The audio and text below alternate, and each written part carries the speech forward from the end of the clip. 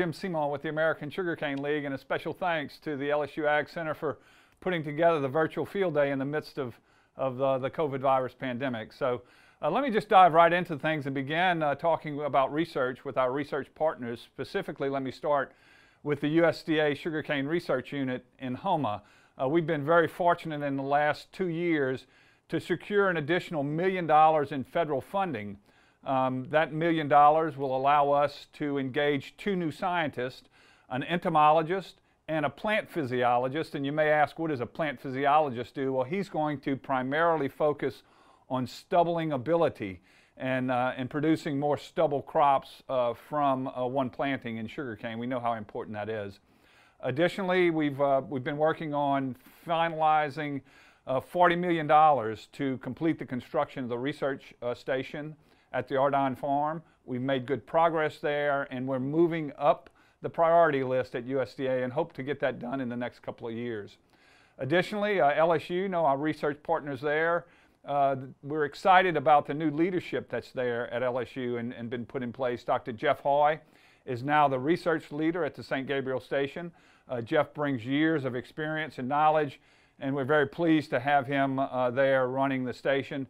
And Dr. Mike Selassie is now the head of all of the research activities at LSU. And of course, we've got a long reputation and experience with Dr. Selassie, and we know how to call him should we need him. Speaking of delivering results, at the League, we're always about delivering results, and we're excited to announce a new variety that's being released this year, HO 13739.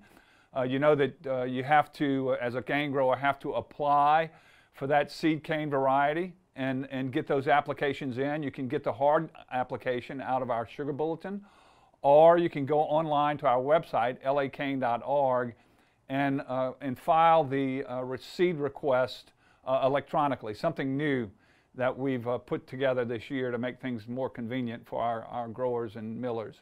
Let's move on to legislative activities.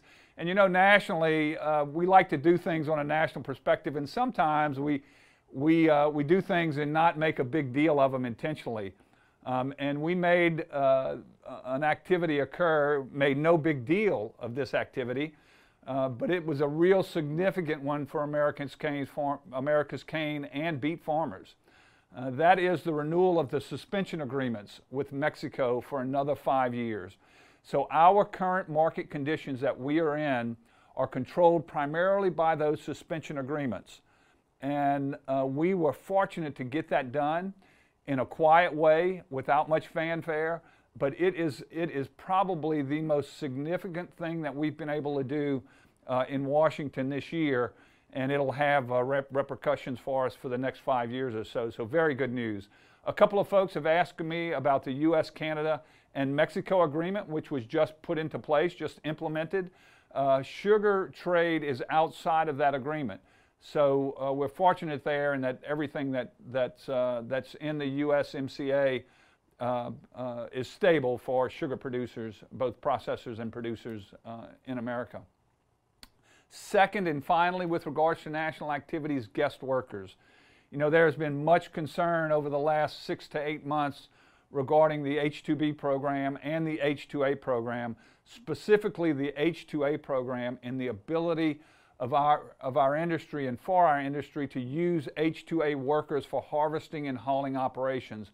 We've become extremely dependent on these workers. We spent countless hours over the last 6 months working with our delegation, working with the Department of Labor, working with the Secretary of Labor, working through the President's office, working through the U.S. Department of Agriculture to make sure that we get these workers in. And while I can't say that we've had success within the Department of Labor, I am very excited to say that in the last couple of weeks, we've gotten a number of significant approvals in place to allow our mills to cut and haul cane. That's very important to us, and it looks like we're going to be okay there. On the state level, we were very, very involved in the tort reform activities. Tort reform is a kind of a fancy term for lawsuit abuse reform. We played a very active role with Louisiana Farm Bureau, with the Louisiana Association of Business and Industry, and numerous other groups, insurance companies, etc., to level the playing field and straighten out some of the problems that we have here in Louisiana with lawsuit abuse. We'll see exactly how that works. House Bill 57 by Speaker Schexnayder passed, and it's to be signed by the governor. It's not exactly what we wanted, but we think it's a good first step in rectifying some of the lawsuit abuse in Louisiana. Let me finally move on to a couple of things in wrapping up. You know, we're very fortunate in Louisiana. We've had some growth in our industry. This year, we expect to deliver 462,000 acres of sugarcane to the mills. That's almost a little over 16.3 million tons of sugarcane is what we expect to deliver. That has come about by exciting and great work by our researchers. It's a sign that we're in a stable business and a good business, and folks want to be in sugarcane production. So we've got a long way to go between now and December when we kind of finalize our crop. But that 16.3 million ton estimate right now is a good one for us. Let's hope we make it to the end with those kinds of numbers. So I want to talk a little bit more about the COVID-19 issue and how important it is for us to take it very seriously. You know, we are listed as an essential businesses. The whole food chain is listed as essential. That's afforded us the opportunity to keep our businesses up and running. And I remind you that with that privilege comes a significant responsibility. And that responsibility is to make sure we do everything we can to protect our families and our workers from the coronavirus. We in Washington go to Washington and talk about a safe, reliable, reasonably priced supply of domestic sugar. It's something that we talk a whole lot about and we're proud of doing. But we need to be able to respond to and to fulfill that commitment. And so to do that, I ask that you be very diligent in making sure that you're safe, that you're monitoring the protocols. I encourage you to visit the Louisiana Sugarcane League's website, lacane.org. We have a coronavirus page that specifically provides information on coronavirus protections for our workers, primarily our guest workers and the communal housing arrangements that we undertake. So look at our website and pay attention to what you're doing. You know, Mother Nature's been good to us.